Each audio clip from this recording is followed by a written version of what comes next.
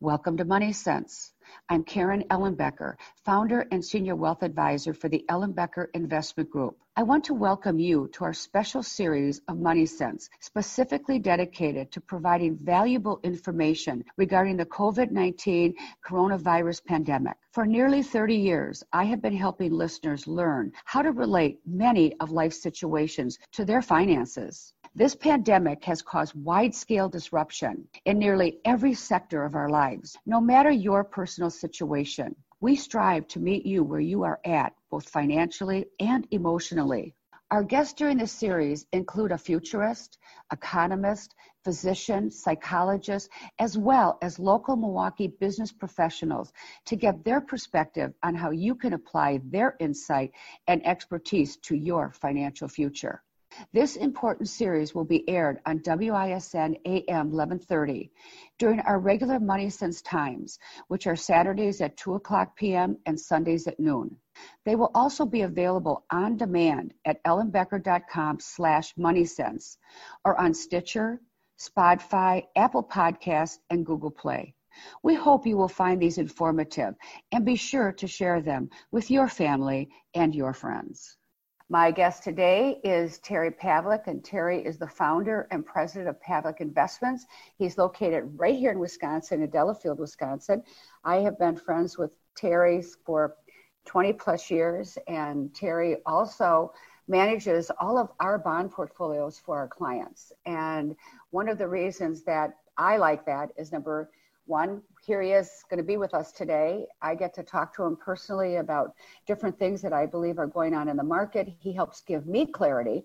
And we have been so pleased with the type of bonds and the ability to bring comfort and to have our clients. I always tell them I want them to sleep at night, and I want to sleep at night. Definitely. So when you can bring people into your sphere of professionals that understand who you are, understand the value that you put on the relationships with your clients, and understand the expectations. I mean, that's a marriage made in heaven. Yes, right. And so, Terry, when we talked earlier, I told you that my discomfort was with the news, and how every time I turned on the news, there was sensationalism, and really it was like trying to take a drink out of a fire hose, because either it was coming out so fast that you couldn't comprehend it, or it was trickling out so slow you couldn't figure out how it applied to you either. And so I'm hoping today that we can talk about the stock market a little bit and talk about the interest rates. I just am, looking at refinancing my real estate, and it's just at a little bit over 3%, and that's pretty amazing to be able to do that.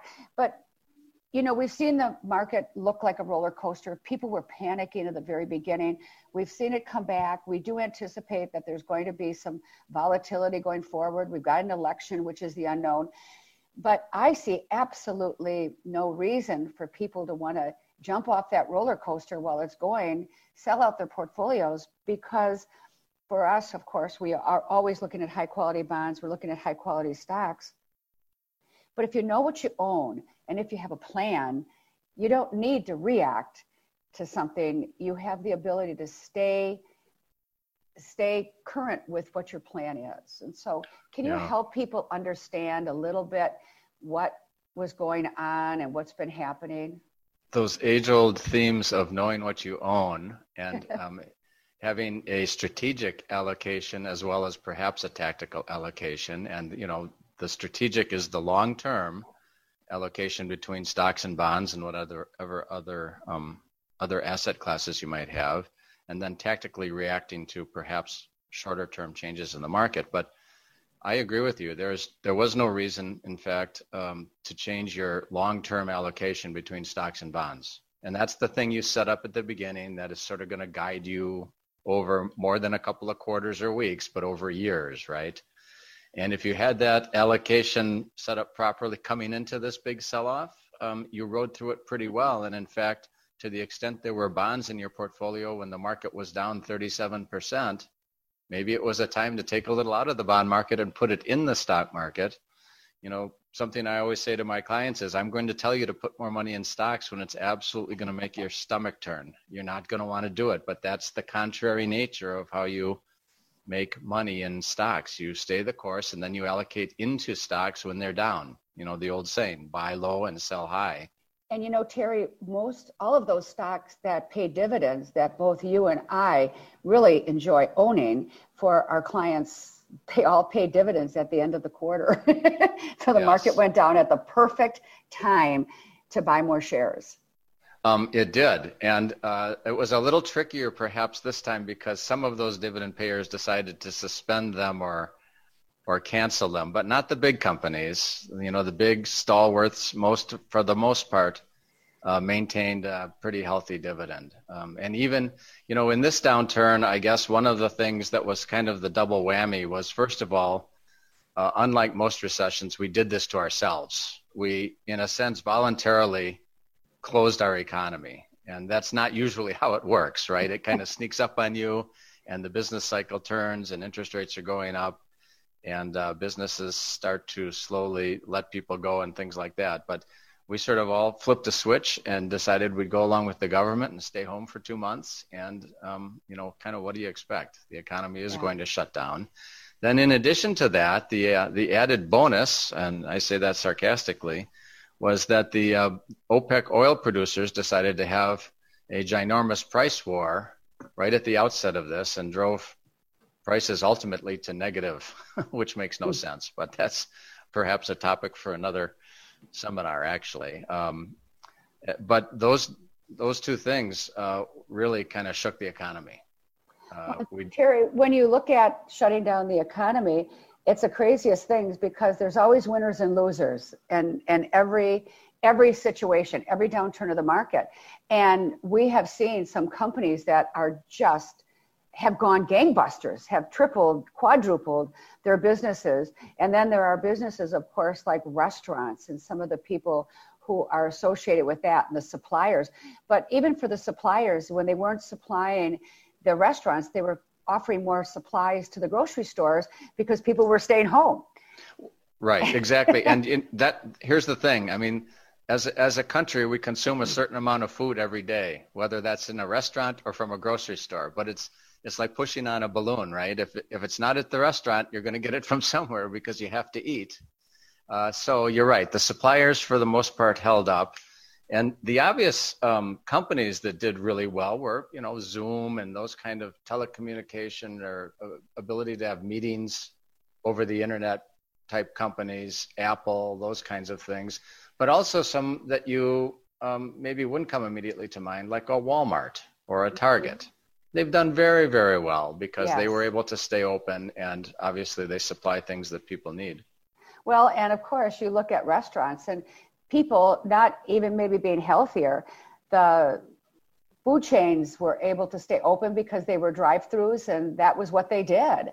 Mm-hmm. And so it's an interesting phenomenon of the people and how some companies so willingly and creatively flip their products around so that they could provide services that were needed and they were able to stay afloat and even, have profitability.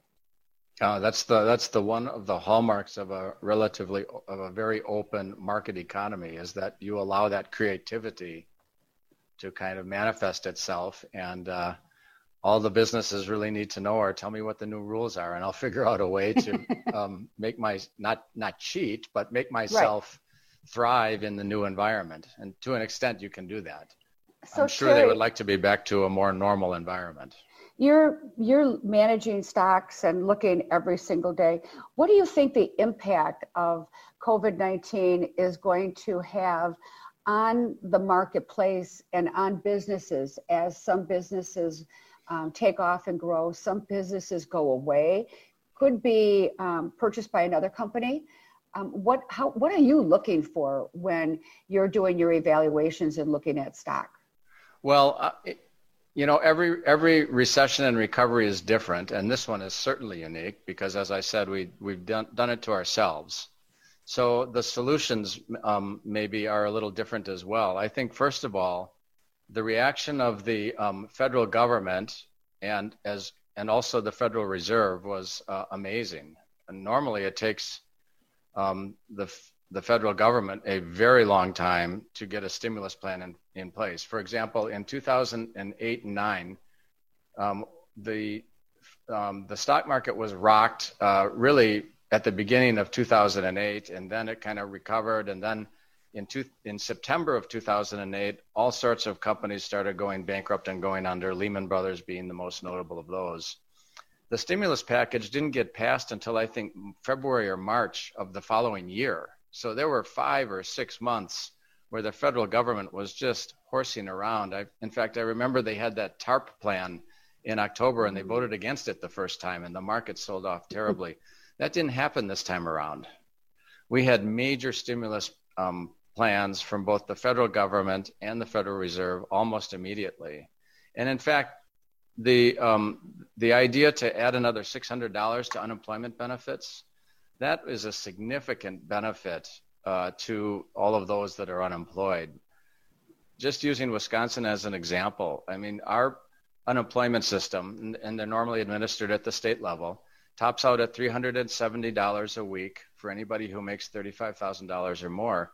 And then the federal government puts another $600 a week on top of that. So you're looking at least through the end of July, making $970 a week, which is $50,000 a year. That's a way better benefit than we've ever had historically. So I think that to the extent restaurant workers and the other kinds of people who are maybe dependent on tips and like things like that for income are out of work, this unemployment program really keeps them whole, maybe even more than whole. Mm-hmm. Over this time period. Now, I guess the question is what happens at the end of July, but hopefully by then more and more states will be reopened and there'll be opportunities for those folks to go back to work.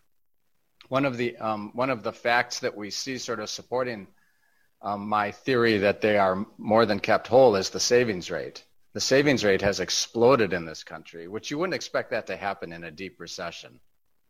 But the savings rate is something like 30%. And so normally it's 5%.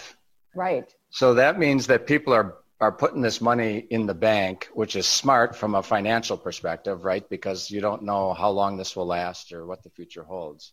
So I'm heartened by that. That was significant. And then the Federal Reserve did significant things. They've all sorts of stuff to support various aspects of the market. And as you said, keep interest rates low. You mentioned you might be refinancing. I did. Yes. I did refinance my real estate. And, that's going to allow me to save. I think I figured it out, $700 or $800 a month. So yes. That's significant. Did you catch it in the 2s? Well, on the one house, I did a 15-year rate. Yes. And that was 2 5/8. So yes. That was amazing. Yes. And on a different property, I had something close to 3. So, but in any case, the key is how much lower are they than what you were paying, right? Right. I know. That's the key. I caught them in the 2s. I caught it in the 2s too, and I just checked today. And for a purchase of a new home for a 30-year mortgage is 3.31. Yeah, that's a wonderful rate. And the thing of it is, now's the time for people to, when you reestablish that, and if you have good spending habits, I mean, I am not a proponent of paying off your house because you can't eat your house, Right. But right. Look what the market's done. And so having a financial advisor, having someone that you can sit down and talk to make good decisions when the interest rates are this low is absolutely phenomenal. Yeah, right. I too used to be a proponent of paying off your house as you got toward retirement. But when you can borrow money at 3%, which is slightly below the 50-year inflation rate, you're paying it back. You're paying it back with future dollars. And we can talk about inflation, the inflation impact of all of this stimulus maybe in a little bit. But you're paying it back with cheaper dollars. And what else could you do with that money? Could you put it in the stock market or partially in the stock market and make 6, 7, 8% over 10, 15 years? I think likely you could. So yes. With a plan. with a plan. Right. Somebody's got to With manage a plan. My guest today is Terry Pavlic, and Terry is the founder and the president of Pavlic Investments, which is located right in Delafield, Wisconsin. And Terry, you spoke a lot about the stimulus packages and the money that is being put into our economy. And I'm wondering how that worked with the interest rates being so low. We're seeing, phenomenal opportunities, but yet people don't often understand how does that work. We see gas is low, we see financing and refinancing is low. How does that is going to affect us in the long run? And of course, that also takes in inflation. And with that, we'll be right back. Welcome to Money Sense. I'm Karen Ellenbecker. I am the founder and the senior wealth advisor for the Ellenbecker Investment Group. My guest today is Terry Pavlic, and he is the founder and president of Pavlic Investments at Delafield. And we have had a long relationship, a long friendship, a long relationship of Terry really managing the fixed income portion of our clients' portfolios for us. Terry, when I say the interest rates, you go out today and refinance your home for a 30-year mortgage for 3.31. There are some people out there that are really sick to their stomachs because they have their cash in the bank and they would love to see 9, 10%, 11%. So a lot of people don't really understand that there's always a winner and loser on every side. And so for a lot of seniors, for a lot of people who rely and choose to now live on interest, it's not a time that you can do that, which I think is one of the reasons to emphasize the importance of a diversified portfolio. Because if you have all your money in cash right now, you're kind of the loser. Well, yeah, and we're not talking about weight loss, right? Right. So that's probably not great. I just today, before we were speaking, I had to look up the rate of return on a money market fund. All of our funds all of our cash in our accounts here are swept into a money market fund every day. The yield on the money market fund is 0.01%. Not a tenth of a percent, a 100th of 1%. Nothing, right? Nothing. $5 on a $50,000 deposit in a year. So essentially zero. Not quite, but just about. And there's two sides to every situation. And as you point out, while we were talking a few minutes ago about being able to refinance our debts at lower rates, if you have no debts and you're depending on income from a money market fund or something safe, there isn't going to be any. And that's a little bit of the strategy of the Federal Reserve, is to force people to reach out on the risk spectrum a little bit further. That's how you get the economy started again, by forcing the money market investor to maybe buy short-term bonds, and the short-term bond investor to buy medium-term bonds, and the long-term bond investor to consider stocks or something like that. But that's how that all works, to percolate people further out on the risk spectrum, and eventually beyond stocks. I mean, we talk about just marketable securities, but what about making that investment in a piece of equipment or buying a property and renovating it, or those kinds of things? Those are even further out on the risk spectrum. So that's what they're trying to do. I think the seeds are being sown for money market funds to rise, but it won't be until this recovery really takes hold and starts to take off, and then we'll begin to see some inflation. Terry, when I talk to clients, and it seems like most people can relate to owning a business or wanting to own a business, working for someone in a business. And I always say having your money right now in savings and in a money market is like having each one of those dollars, think of them as an employee, and they're all sitting in the lunchroom drinking coffee and smoking cigarettes and eating sandwiches. They're not doing anything. And otherwise unproductive, otherwise totally not generating anything. Yeah. And people go, oh, I never thought of it that way. Right. But that's what it is. Because every dollar in your portfolio, you should think about an employee, because ultimately someday that portfolio is going to be your company, where you're going to start taking an income and hopefully bonuses off of when you retire. So if people can think about their portfolio as if it is their own business, I think people would start to be more concerned about it. They'd make sure that the employees were able to work well together, that they had a good plan, That's very good. That's very good. And that they were at least doing something. You know, rather than sitting drinking coffee, sweep the floor, clean up a little, do something productive. And I guess to bring that analogy to what your firm offers and mine too, but even in the short-term bond portfolios that I manage, 0.01% is not very good. But if I look out into the bond market, even on something that matures in 6 or 7 or 8 months, I can probably earn 0.5 to 0.75%. Now, we're not going to get rich at 0.5 or 0.75%, but if you have $100,000 in your checking account and you can make 0.5% on that, $500, right, versus nothing, why wouldn't you do that with very low risk? You've got to have all of your little, as you say, employees doing something. Even if it isn't huge, it's something, and it adds up over time. So, well, I think a lot of people don't do that because they don't know who to call. They don't know who to trust. And we've all heard nightmare stories, but it's really, you and I have always said it's a gut feeling. You sit down and talk to somebody who's going to really understand what it is that you're trying to accomplish.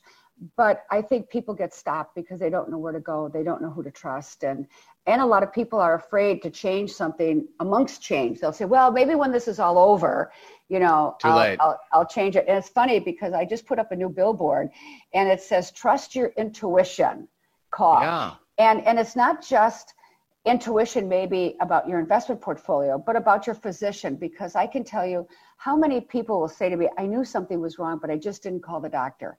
Yeah, right. Trust your intuition. Everything you need to know, your gut will really tell you.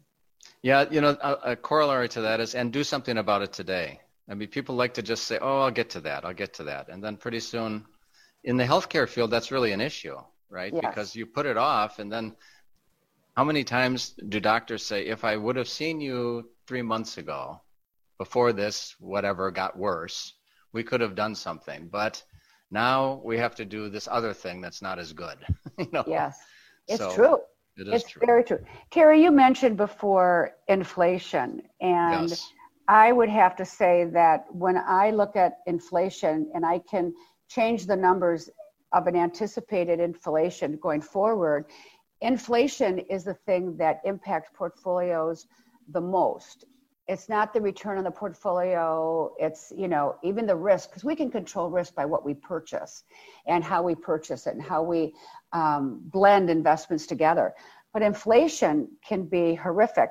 And where I see inflation really having an impact, of course, is in healthcare, end of life types of things, yes. Memory care, having to have a lot of help, different medications. And so can you talk a little bit about inflation and where we are on that today? Yes. I mean, in some ways, this is like walking through the village crying wolf for the 15th time because, we're old enough, I'm sorry to say, to remember pretty wicked inflation in the 70s and early 80s when inflation was 10% a year.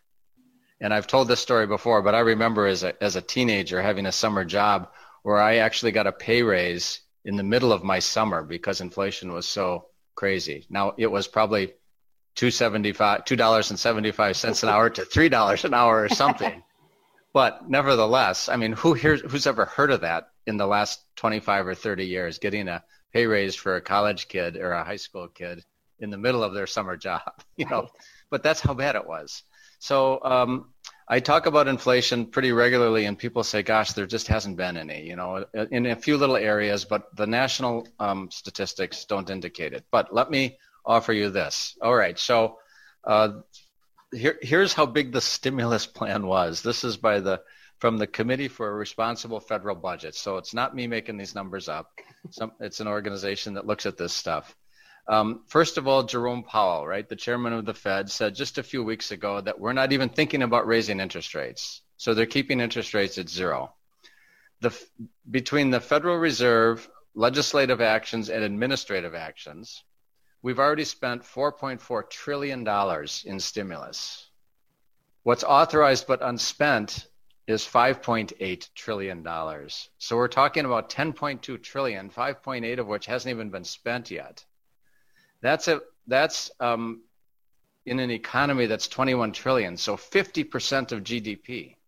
That's a massive number.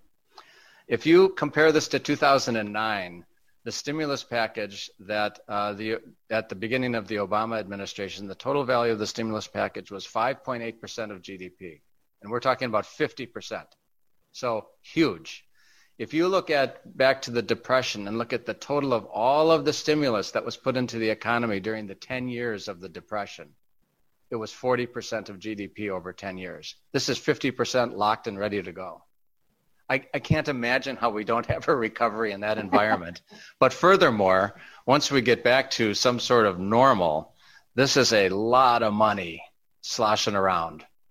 And, the old definition of inflation is too many dollars chasing too few goods. Well, we've created $10 trillion here to chase probably not a significantly greater number of goods. So I think that once we get on the other side of this and we have the recovery and it really gets rolling, I think that you'll start to see inflation perk up a little bit. When we get back, we'll take a quick break, and when we come back, would you just talk a little bit, I've seen the word deflation out there. Yeah. People talking about that. Can you just give and if you can do it really quick, we've got about a minute here before we take a break, just the difference between inflation and deflation? Well, okay, just maybe something just to carry us over. When gasoline prices went from $2.50 to $1.80 or something, that's deflation. And everything gets kind of depressed, but it doesn't usually last long. We're not going to have a permanent deflation in this country, not with the way us and the rest of the world are printing money these days. My guest today is Terry Pavlic. He is the founder and president of Pavlic Investments in Delafield, Wisconsin. And Terry's been on the show. I can't even count how many times that he has been on. Several times a year. We're going to take a quick break and we'll be right back. Welcome to Money Sense. I'm Karen Ellenbecker. I am the founder and senior wealth advisor for the Ellenbecker Investment Group. My guest today is Terry Pavlic. He is the founder and president of Pavlic Investments in Delafield. And Terry, as if you've been listening to him, is absolutely amazing. He is so well versed in the things that are going on in the world as he is managing portfolios for his clients, my clients. And he has always been able to articulate what's going on in a way that people can hear. So Terry, I'm really happy that you're on the show today, because it just seems like there's been so much going on, and it has been a roller coaster ride, and it's hard for people to really get their arms around how does this affect me and what can I do in the future. And one of the things you said earlier that was just so fabulous is maybe people are building a new habit for savings. Yeah, well, that's true. Part of it is because I think the jobless benefits have been significant, and there hasn't been anything to spend it on, right? You've been locked at home and you're getting a little bigger check. So that's good. It would be a good habit anyway. There was a time in our country maybe 20 years ago where the savings rate was virtually zero. And that means nobody's saving for the rainy day. Most people don't save for a rainy day, and they should. And maybe this is a good reminder of why you should. Mm-hmm. So it's great that the savings rate is up. Hopefully some of that will get spent, but also, you want to have that cushion. So maybe a higher savings rate. That would also make sense demographically. In countries where the population's getting older, people tend to save more. And America is one of those places for sure. It also provides, just to circle back and perhaps beat the dead inflation horse. It also provides some protection against future inflation. And just to finish a point I didn't get to in the previous segment. Inflation, I think, is not a problem today, really, but I do see some anticipation of inflation already reflected in the bond yield curve. If you look at the whole level of interest rates, of course, they're very, very low, but at the longer end, in other words, bonds that are maturing in 7, 10, 20, 30 years out, those interest rates have not fallen nearly as much.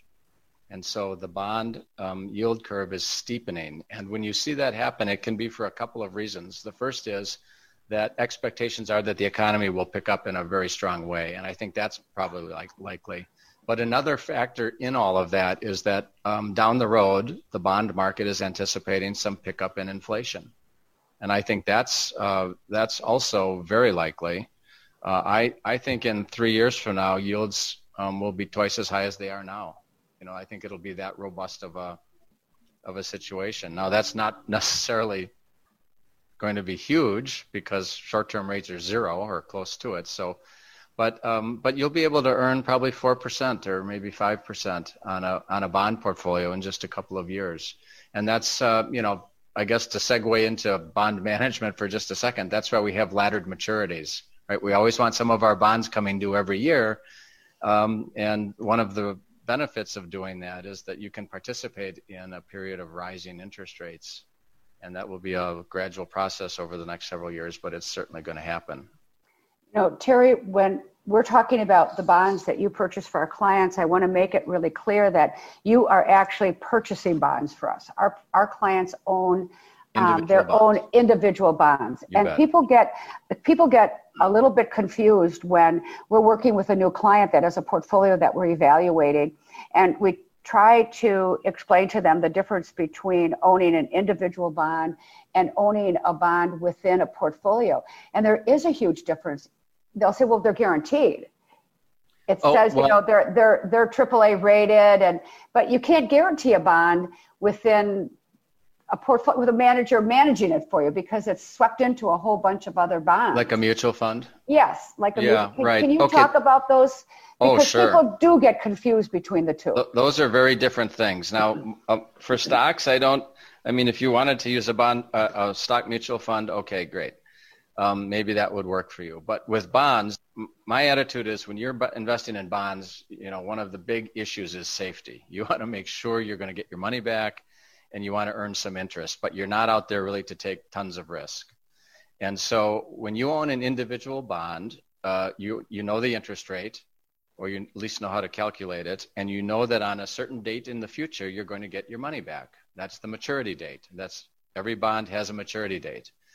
Think about all of the risk that takes out. If I told you, okay, let's go buy IBM stock, just to pick a stock, and you wondered, well, okay, what's it going to be worth in the future? I can't tell you with certainty what the price of IBM stock will be at some date in the future, say 2 years from now. But with a bond, I can, assuming they don't default. And you deal with that by only buying highly rated bonds, which we do. So that takes out tremendous amount of risk. I know what day I'm getting my money back. I know what interest rate I'm going to earn between now and then. What are the variables? The price of the bond can move around between now and maturity, but I know if I hold it till maturity, I know exactly what the price will be. So it will be a transition. The price change will be transitory. It won't last. When you're in a bond mutual fund, however, that's not the case because this is a giant portfolio of bonds run by an advisor, a manager who's picking bonds, and their goals are very different. And bond mutual funds have some of the highest turnover of all mutual funds there are, which doesn't really line up with low risk, does it? You wouldn't expect high turnover. But some of the biggest bond mutual funds have turnovers in the 200, 300, 400% range, which means if it's 400%, it means they're turning over the entire bond portfolio every 90 days. To me, that's a lot of trading for what benefit again? Well, and a lot of costs associated with it. Well, exactly, because the goal, the mutual fund managers are incented to beat some benchmark. They're not necessarily incented to ensure safety in the portfolio and those kinds of things. And if they're turning over the portfolio that fast, then tell me, when do those bonds mature in your portfolio? How do you eliminate that risk of that volatility? You never do, because there's always new bonds in there that you didn't know they bought and sold. Whereas if you own a portfolio of some individual bonds, you can manage the dates on which you're getting your money back, and you can manage that, and that eliminates tremendous risk. So Terry, in our portfolios, we take and we look at how much we want to have in fixed income and in safety and cash equivalents and things like that. And then we divide up that portfolio at least 3/4 or better that go into individual bonds. And we have a very small amount that we put into a mutual fund strictly for liquidity. Right. That's a good reason. And it's short because a bond may not be coming quite due and we don't want to sell it. So we have some liquidity. But the beautiful part that people don't understand is in this last market when it was crazy, we had all these bonds, and when they came due, we bought the longer bond out. And now we were building a very strategic, high-yielding bond portfolio because we didn't need the cash. We could take our spending out of the profitability of the stocks. I love that strategy. Yes, right. That's how you're supposed to do it. It works great when you can minimize risk and generate a little bit of yield, and that's a good transition to make. And I do agree that for liquidity purposes, you want to have a bond mutual fund. It's much easier to transact that than it is to go out and have to be forced to sell a bond, because the bond market is not like the stock market. There are no exchanges where you can post your stock for sale or bid to buy, and it's kind of a central location. The bond market is much more over the counter, where you put up bids or stocks that you want to sell perhaps, but then you have to wait for somebody to come along and make you an offer.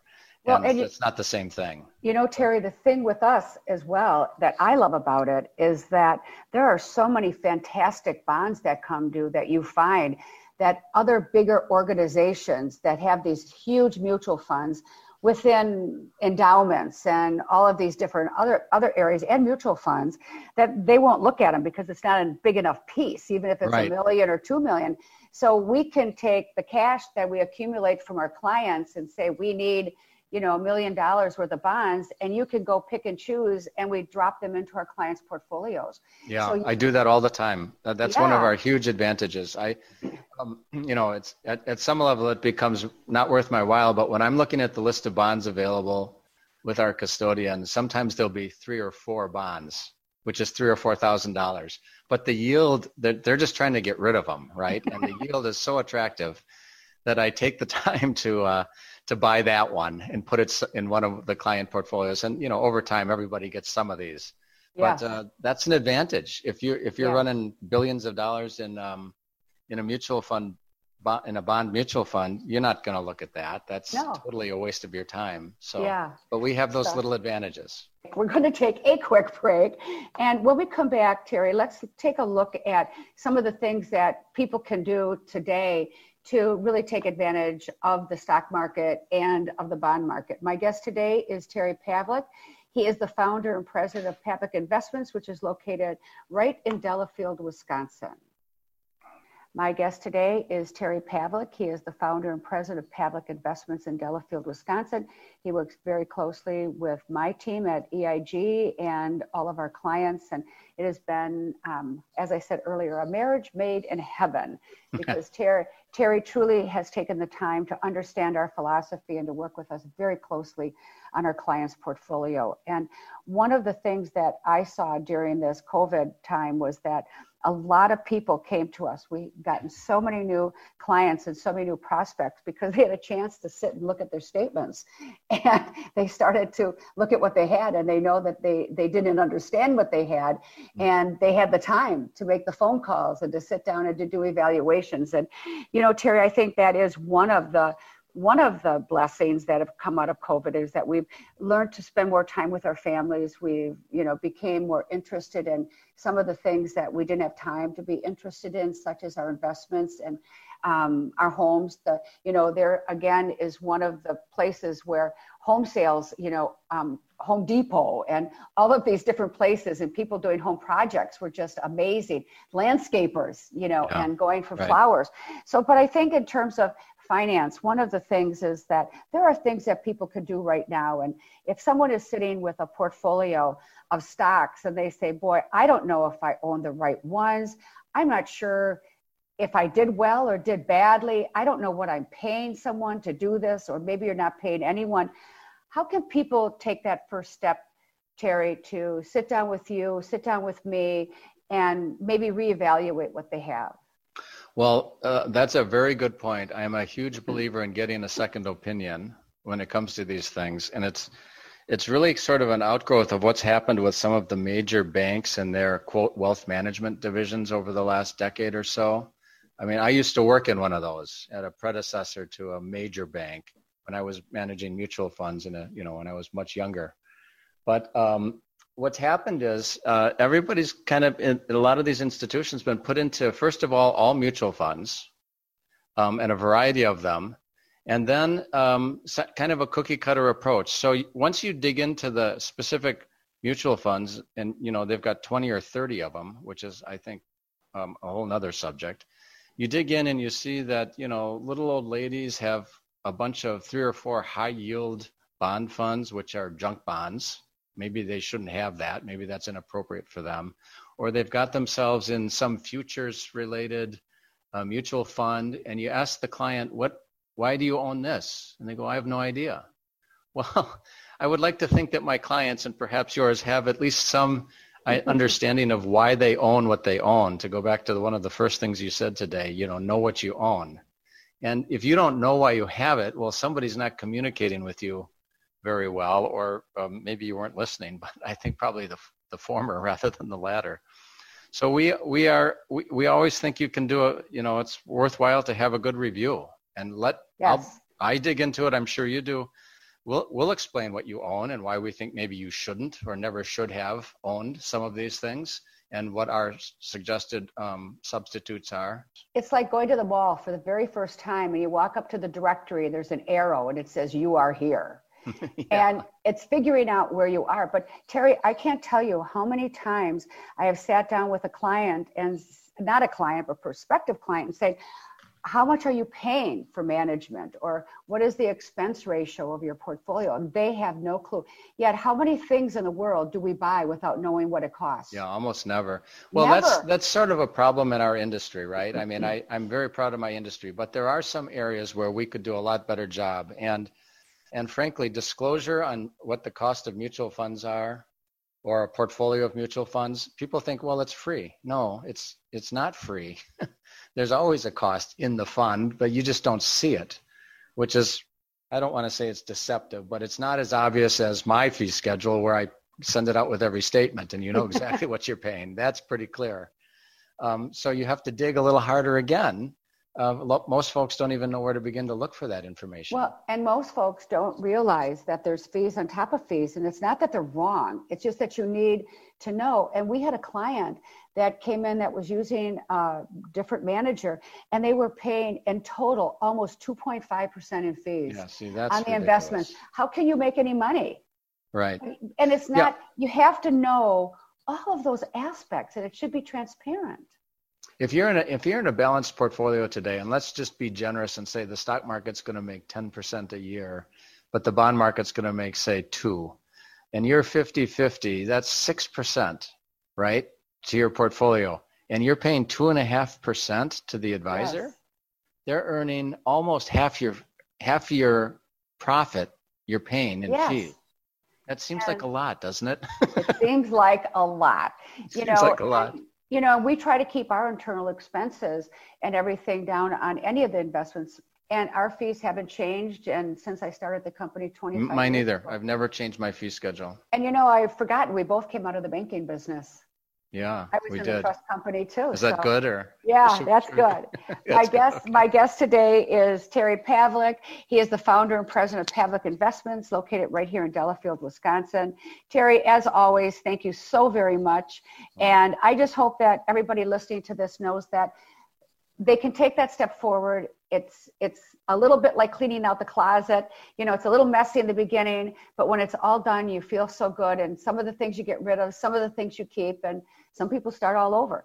But it's not a bad thing to do, and it's not that difficult, because we walk you through it and we do all the research, and we come back and tell you exactly where you're at. So thank you again, and have a great weekend.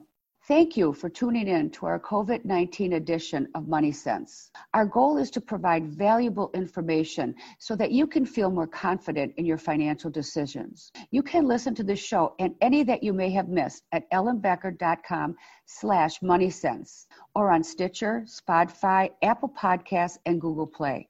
To discuss these topics and more with one of our wealth advisors, call us at 262-691-3200 or visit ellenbecker.com for a complimentary consultation.